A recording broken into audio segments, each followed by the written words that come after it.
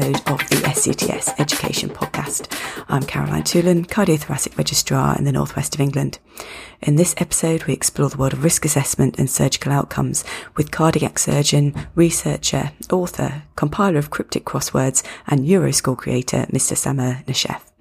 We discuss the development of the Euroscore and its continuing evolution in response to both surgical practice, availability of data, and increasingly sophisticated data analysis tools.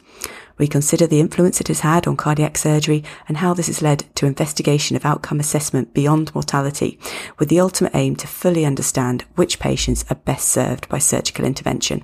So let's get started. Thank you very much for joining me on the SCTS Education Podcast. So today I'm joined by Mr. Nashef, consultant cardiac surgeon from Papworth Hospital, and also one of the original developers of the Euroscore, amongst many other things. But today we want to talk a little bit about the Euroscore itself, but also about the wider picture in terms of looking at cardiac outcomes, how we assess outcomes, and what we might be looking to measure in the future as important outcomes for patients that obviously help guide us with our surgical decision making. So one of the things I wanted to start with was actually a quote from your book, The Naked Surgeon. Actually, I like that there are three kinds of doctor: those who can count and those who can't. And that just made me smile. I suppose a lot of this is all about counting. And that's kind of where it starts. And one of the most important reasons why it's evolved that we do need to count things is because ultimately maybe our judgment gets impaired at times and gets clouded, and we don't always make the right conclusions about what we should be doing for patients. And actually tools like the Euroscore and other objective measurements help give us some insight into where maybe our judgment is affected and where perhaps our decision making isn't quite as in line with outcomes as we expect it to be. What do you think about that? I mean, that's one of the things that I suppose sort of started off the whole process of the Euroscore, was sort of looking at what the realities were in terms of patient survival. You're absolutely right. And you've touched on loads and loads of things which are areas of interest of mine in that sort of brief, short statement. But the primary reason for measuring the likelihood outcome of an operation by using a predictive risk model such as Euroscore or other models is that if we know what is the risk of an operation, then the doctor and the patient can be better informed when they make a decision as to whether to go ahead with the operation. And I think it is almost impossible for a patient to give properly informed consent if they don't really know what the risk of the operation is. You know, the whole point of informed consent is you say, well, you can have no operation or no treatment, or you can have this treatment or the other treatment. And this is the treatment's benefit, and this is the treatment's risk. And it makes it much easier for a patient to decide. So if a patient is having an operation because they have angina or breathlessness or whatever, then you say to them, well, I can offer you an operation that will get rid of that, but the cost of that is a risk to your life of whatever, 1%, 1.5%. Do you think it is worth it? Now, the patient knows that they have angina and they know how much it troubles them, and they can compare that with the risk and decide whether they want to go ahead or not. So that's at its simplest. It's an essential for decision making. But it has a much larger role in terms of how it's looked at by hospitals and governments and healthcare purchasers and all the rest. In that once you have an idea of the predicted outcome for a group of patients, so you say you have 100 or several hundred patients and their average Euroscore is X, and you know what their actual outcomes are, how many of them survived and how many of them died, then you can compare the actual mortality to the predicted mortality, and that gives you an instant measure of the quality of the service. So if the actual mortality is significantly less than predicted, you've got a service that's doing really well. If it is significantly higher than predicted, you've got a service that's got problems and needs to be investigated. And this very simple use of risk modeling has resulted in a massive improvement in cardiac surgical outcomes. Cardiac surgical mortality after the introduction of Euroscore and its wide adoption by so many hospitals in the developed world dropped by more than half, purely because people were measuring. And the minute you measure, you find out the problems. And when you find out the problems, you fix the problems. And if you have no idea that you got problems, they say, if it ain't broke, don't fix it. Well, if you don't even know it's broke, then what incentive are you going to have to fix it? So it has had a huge impact on the quality of our service, as well as giving patients better information to make decisions, as well as being used for all sorts of things to do with research and with assessing the quality of care. Absolutely. And I guess one of the difficulties as well is working out what exactly you're going to pick out to measure for these particular parameters, because ultimately there's a huge volume of measurements that you could take, but you need to pick what's going to be most relevant, and also what is going to be able to be collected as well, because I think we all know how difficult it is to collect data. It seems like a simple thing, but it is not a simple thing to collect data. Are you talking about the risk factor data that's collected? Exactly, yes. And picking out which ones. Right. I mean, we could produce risk models which are fantastically accurate by collecting every single item of clinical information about the patient. It is doable. The trouble is, the more complicated you make the risk model, the less people are going to use it. And the more difficult it will be to collect the data to create it. So in the end, it ends up being that the choice of factors that go into a risk model is a compromise between what is feasible and what is sensible. So there are many people will say, I know of risk factors that are not in Euroscore, like liver function, for example, or like this, that, and the other. And they're absolutely right. We have missed out risk factors in Euroscore usually for a combination of reasons. One is that the data are not available everywhere, and therefore we cannot really use a model where hospitals say, well, the model is asking me what's the answer to this question, and I don't know. It's not in our records. So that's one reason. We have also excluded risk factors where they are measured in completely disparate and different ways between hospitals. I mean, we did try to look at the size of a recent infarct, for example, and you have no idea just how many different types of troponin measurements there are across the world, so that it was just number salad. So that didn't work. And then finally, there are some risk factors where you know that they have an impact, but if you introduce them, they destabilize the model.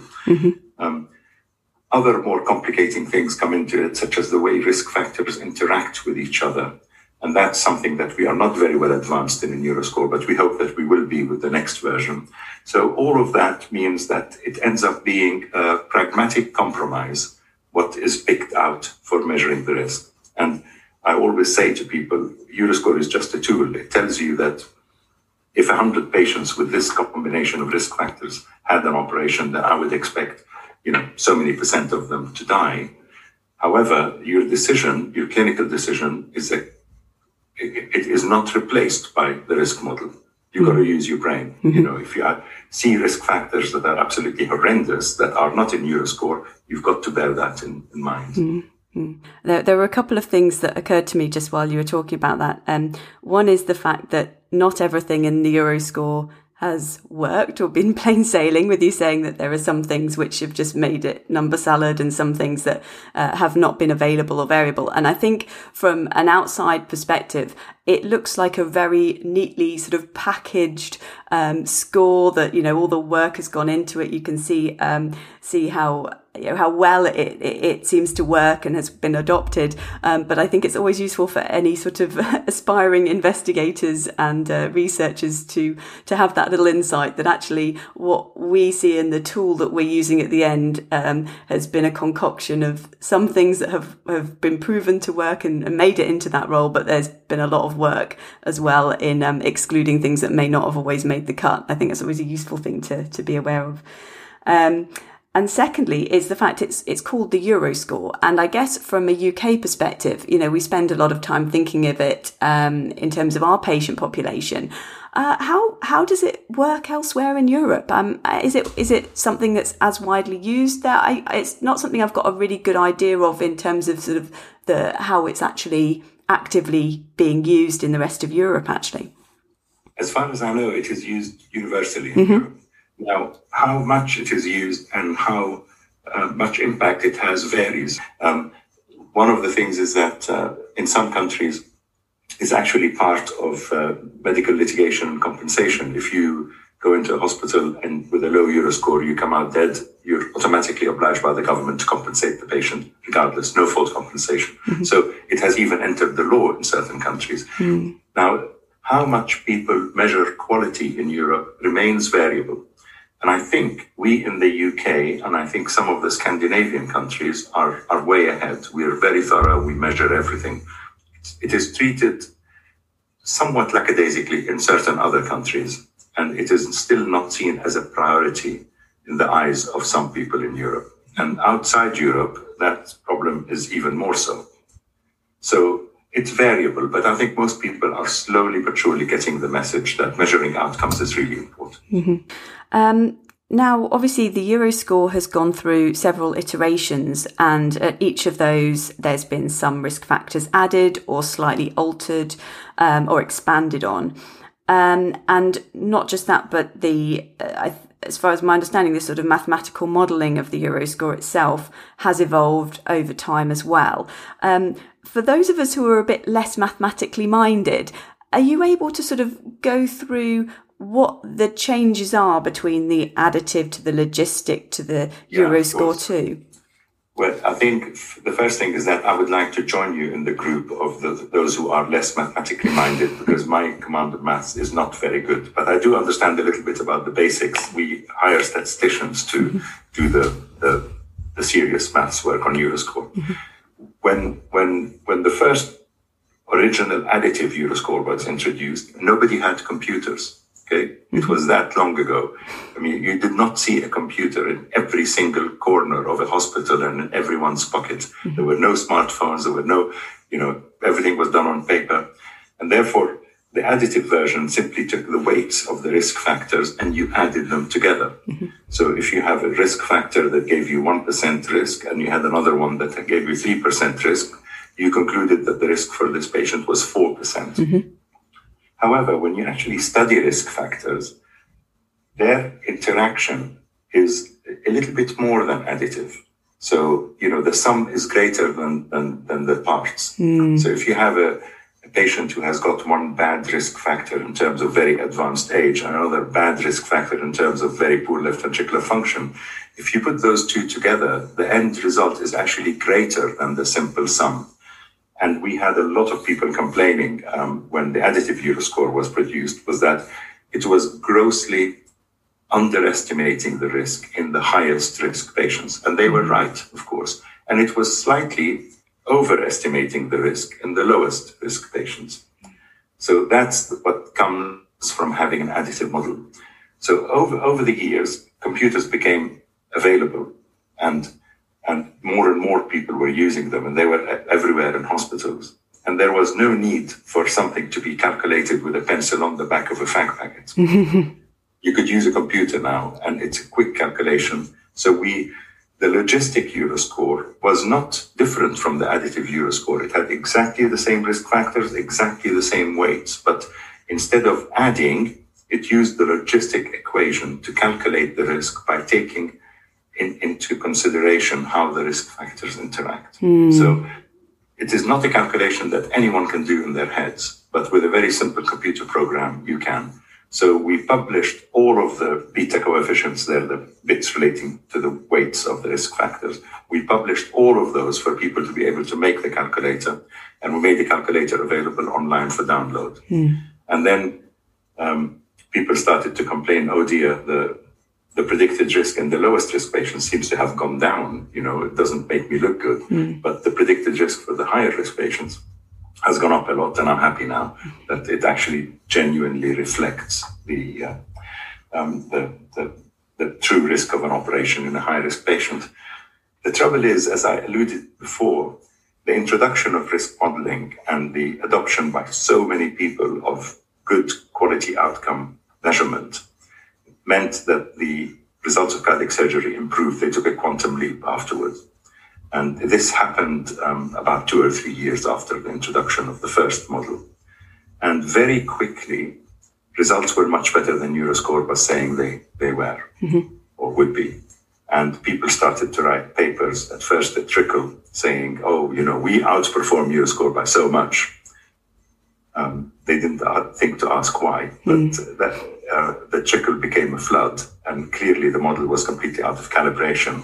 So we did another data collection exercise, which was Euroscore 2, and we made a little bit of adjustment to the way certain risk factors were measured, again, purely on the basis of the science and what has been published about weaknesses of the first model in terms of measuring renal function and other things. And that, and also one of the things that the first model was not good at is measuring the weight of the intervention. Your operation was either cabbage or everything else. Whereas now it subdivides them into far more sensible groups of operations in terms of impact. So they're the things that we changed in Euroscore 2. And as far as I know, because there hasn't been a quantum improvement in outcomes after the introduction of Euroscore 2, because the risk and quality assurance systems were largely in place, it is still roughly calibrated, Euroscore 2. It has not gone way out of calibration with the speed that Euroscore 1 has.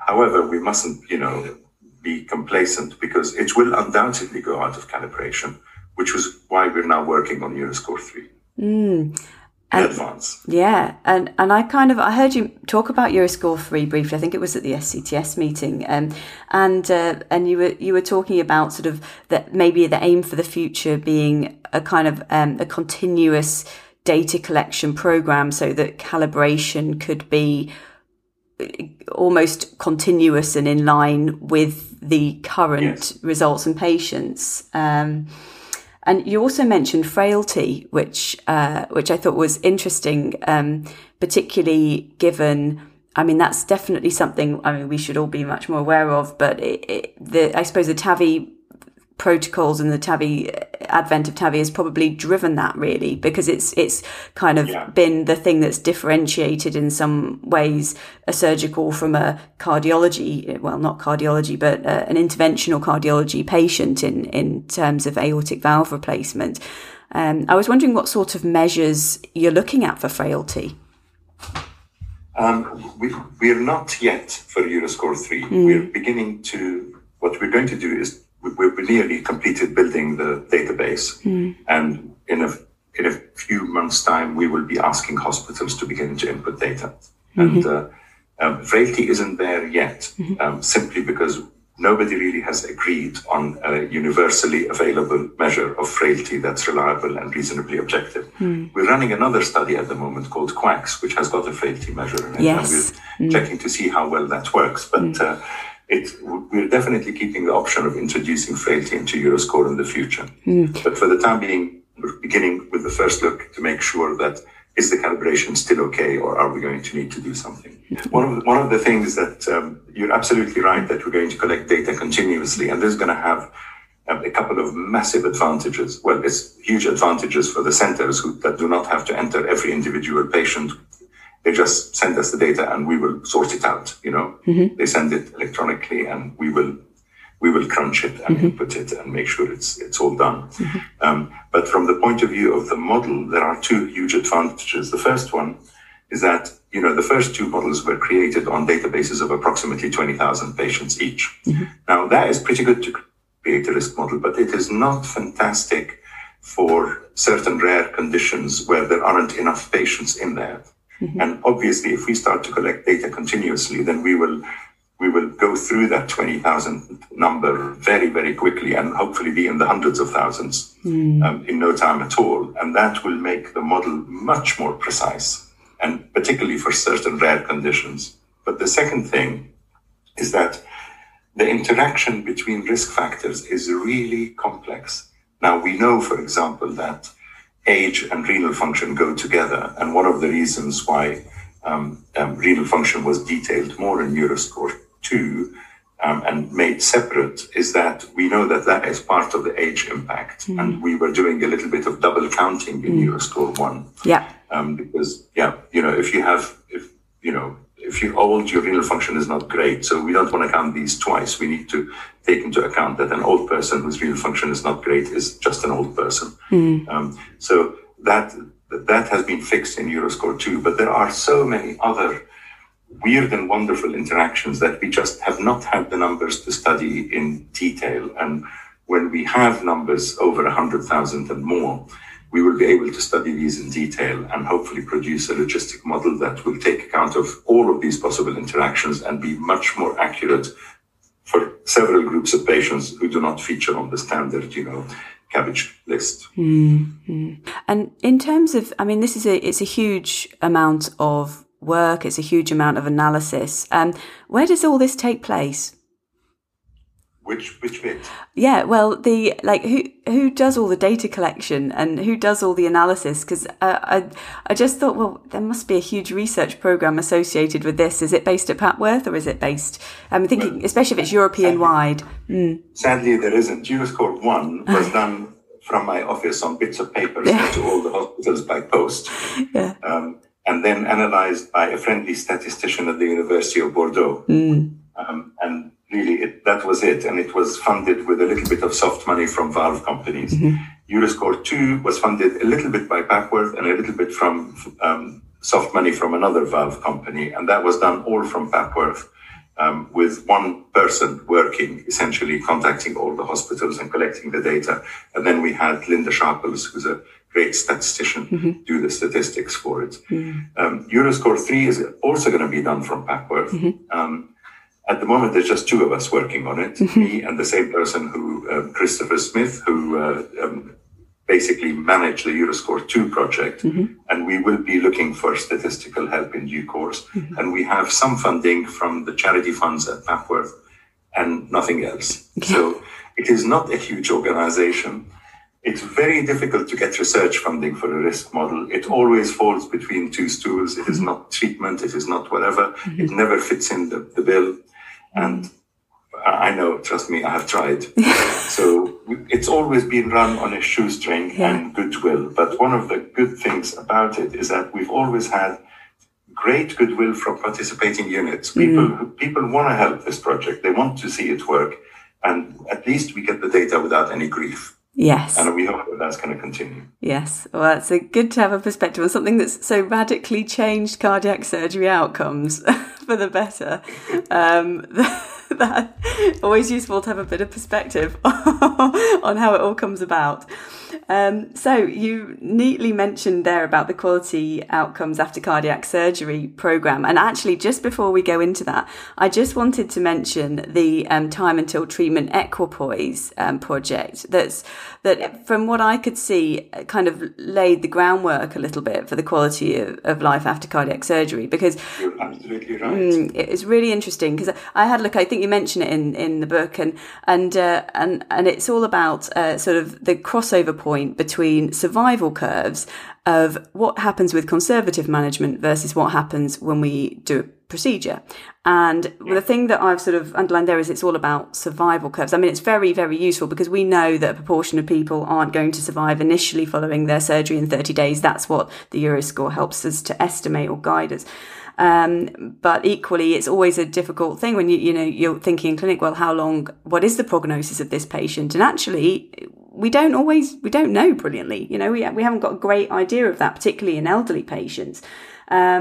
And from what I could see is that although the time to treatment equipoise talks about survival, what you're doing with the quality of life outcomes after cardiac surgery is actually looking on a wider basis at not just survival and comparative survival, but also quality of life measures, how well people get after their surgery, how long it takes them to recover to any sort of quality of life, to getting home, to being able to do things either the way they did before or better, ideally.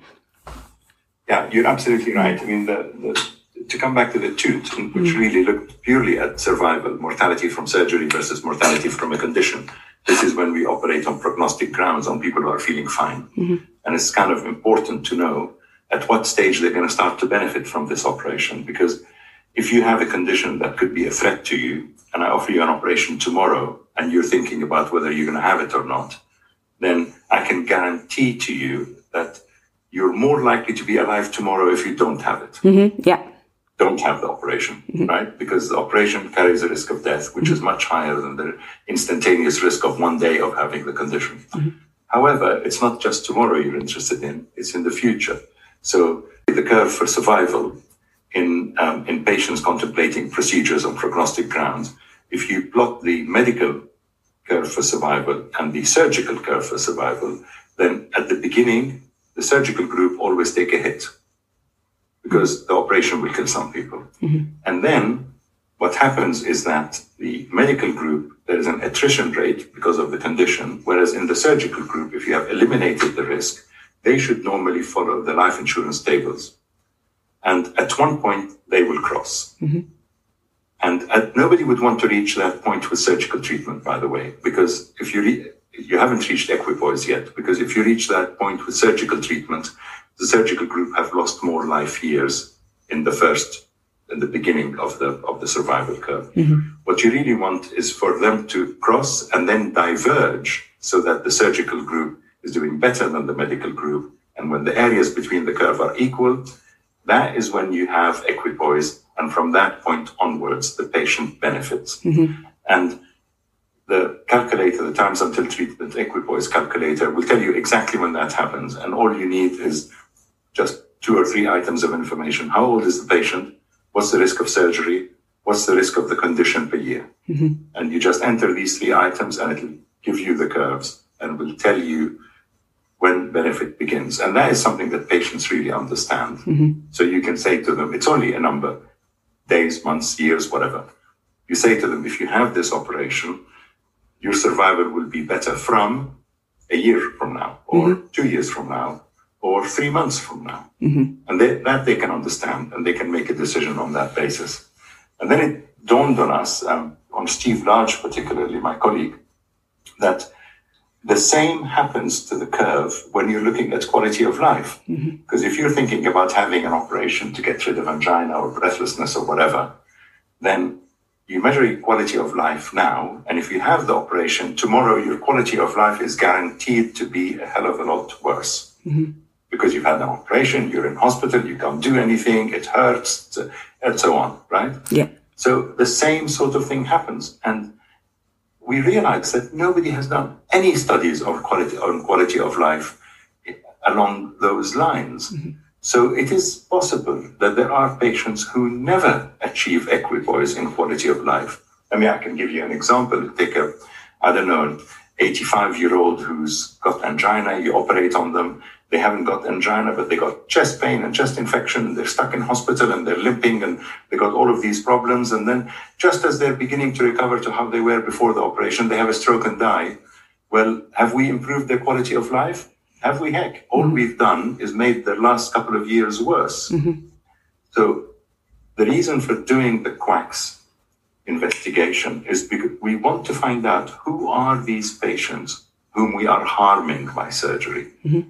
Because if we identify them, we really should not operate on them. And we hope that we'll have an answer to all of this within a couple of years.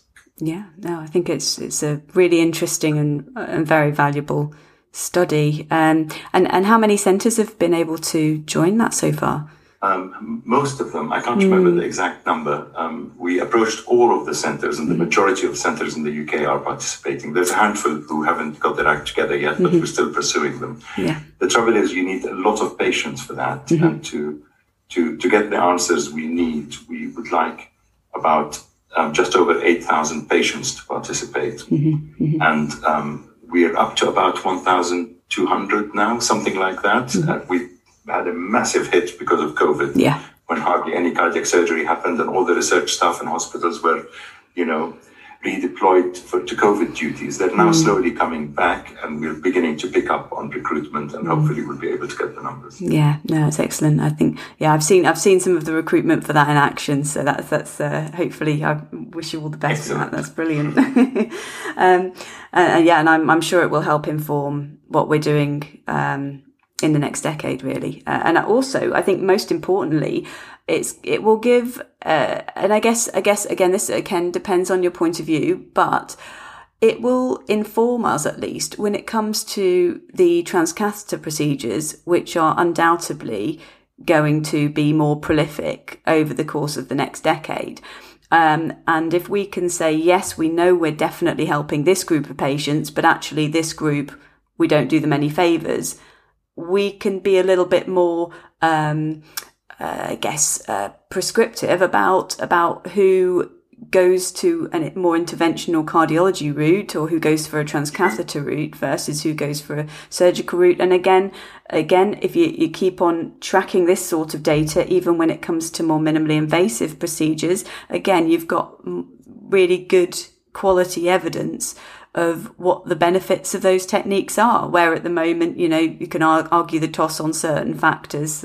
It would be really useful to have some more objective data. So I think it's an excellent idea, and hopefully can expand rather than even probably beyond the research duration, I suspect. So one thing I wanted to just touch on is all about sort of the NiCOR use of the Euroscore, because I think this is it's certainly something I've found confusing in the past as well, that we have a score that is well calibrated. And so we then submit these things to NiCOR, and there's some more calculations that take place and adjustment. And I just wondered if you have any knowledge or insight as to exactly what happens, just to some of the alterations that go on to the databases, so that you get the number that kind of comes out of NiCOR rather than the number that comes out of the Euroscore too. I'm afraid I don't. I know that certain operations are excluded by NiCOR, so they don't come into it. And I know that what NiCOR was hoping to do is to produce a model which basically adjusts Euroscore to the actual outcomes produced in the UK now. So how the calculation is done, I don't know. I suspect it's a very simple fudge factor, but I really don't know. I'm not involved in that at all. I suggested that they really should just use Euroscore 2 for now, but they wanted to have their own input into it. It is largely based on Euroscore, but with a little bit of fudging, and I'm not quite sure exactly how it's done. But it seems to produce pretty good outcomes, the NiCOR data, doesn't it? Yeah, absolutely. And I guess it's I suppose your point being that that it's rather than it being the Euroscore, it's the UK version of the Euroscore, I guess, is what they're trying to produce, which makes sense. Yes, absolutely. And I wondered how you felt about sometimes outcome monitoring does come across for some criticism in terms of saying that there might be some sort of gaming by surgeons to try and improve scores, or trying to even prevent higher risk patients from undergoing surgery. And obviously, I think the world of cardiac surgery has obviously had a sort of tumultuous, 20 years really, with various sort of scandals hitting the press and issues with outcomes obviously needing full addressing, and leading to the developments of things like the Euroscore. And I guess that's created mixed feelings in terms of what it's like for an individual to be monitored. And obviously we're moving towards unit monitoring at the moment. From being a junior through the course of the Euroscore being introduced, it's always seemed like a useful thing to me. But I can fully see that people might have felt a bit persecuted at the beginning with the fact that outcomes were being looked at in greater detail, and that they effectively may even feel criticised from the point of view of having outcomes monitored. I suppose that might be the crux of it, really. I'm not sure that it's monitoring the outcomes that's the problem. I think it's publishing them. I think there is no doubt to my mind that we really must monitor our outcomes, because otherwise, we could be committing homicide on a large scale and not aware of it. So it's very important that outcomes are monitored, and there should be in every hospital, at the very least, a robust mechanism for dealing with any problem, any evidence of underperformance. And I think that's the absolute minimum that we should be doing. Now, I suspect that most of the downsides that you allude to come not so much from monitoring, from proper peer-reviewed monitoring, action, correcting problems, dealing with issues. It comes from having these outcomes published. Mm-hmm. And, having people whose reputation gets damaged, or having people who, I don't know, maybe their private practice gets affected. Mm-hmm. I don't know what motivates people, but when you publish, then you begin to see certain perverse incentives come in. And I've described two of them already for which I have data. And one of them is category shift, whereby you do an unnecessary and potentially slightly harmful something to a patient in order to shift them from a lower risk category to a higher risk category, and make your low risk patients look better and make your high risk patients look better. So that, unfortunately, we know that there is a small minority of surgeons who will do that. Mm. And the second perverse incentive is making people so risk averse that they run away from operating on high risk patients, even when they know in their heart of hearts that it is in the interests of the patient to have the operation. And that happens much more. That happens probably something like a third of the sample I surveyed said that they did that because they were worried about their figures. So we need to introduce measures to stop the benefits of transparency causing damage to patients. Mm-hmm. Yeah. So transparency is all well and good, but if we're going to be transparent, we have to make sure that the transparency itself isn't actually causing damage. Yeah. Yeah. One of the things that we also introduced at Papworth is the concept of the star chamber, where you take the very, very high risk patients and you no longer have them dealt with by one individual surgeon, you have them dealt with by the group, partly to ensure that the best decision is made, partly to ensure that the best individuals carry out the operation, rather than one person doing it who may not be the best person to do it. We all know our skill mix. But also partly to say, we, the unit, take responsibility for this outcome. It is not an individual surgeon's outcome, it's a unit outcome. But now the society looks like it's going to move towards publication of unit outcomes rather than individual surgeon outcomes. And that might reduce some of the impact of these pitfalls of transparency. We'll have to wait and see. I hope it does. I'm not quite sure how the public and the press will react when they find out that individual surgeon outcomes no longer being published, because in a way, over the last decade or so, we've sort of let the cat out of the bag. It's very difficult to put it back in without having a strong justifying argument for it. There is an argument for it, but it needs to be articulated carefully. Absolutely. And I think that I suppose there'll always be the opportunity for patients to ask those questions of their surgeon. And it's, I guess overall, all these things evolve, don't they? First of all, we measure the outcomes, then we find out where we need to improve, and then it's a continuous process of working out what is going to be best for patients, because ultimately that's what we're all trying to achieve. So I suppose, I think one of the things that, we should be proud of, or maybe you should be proud of really, is that cardiac surgery has managed to lead the way in this from, difficult times.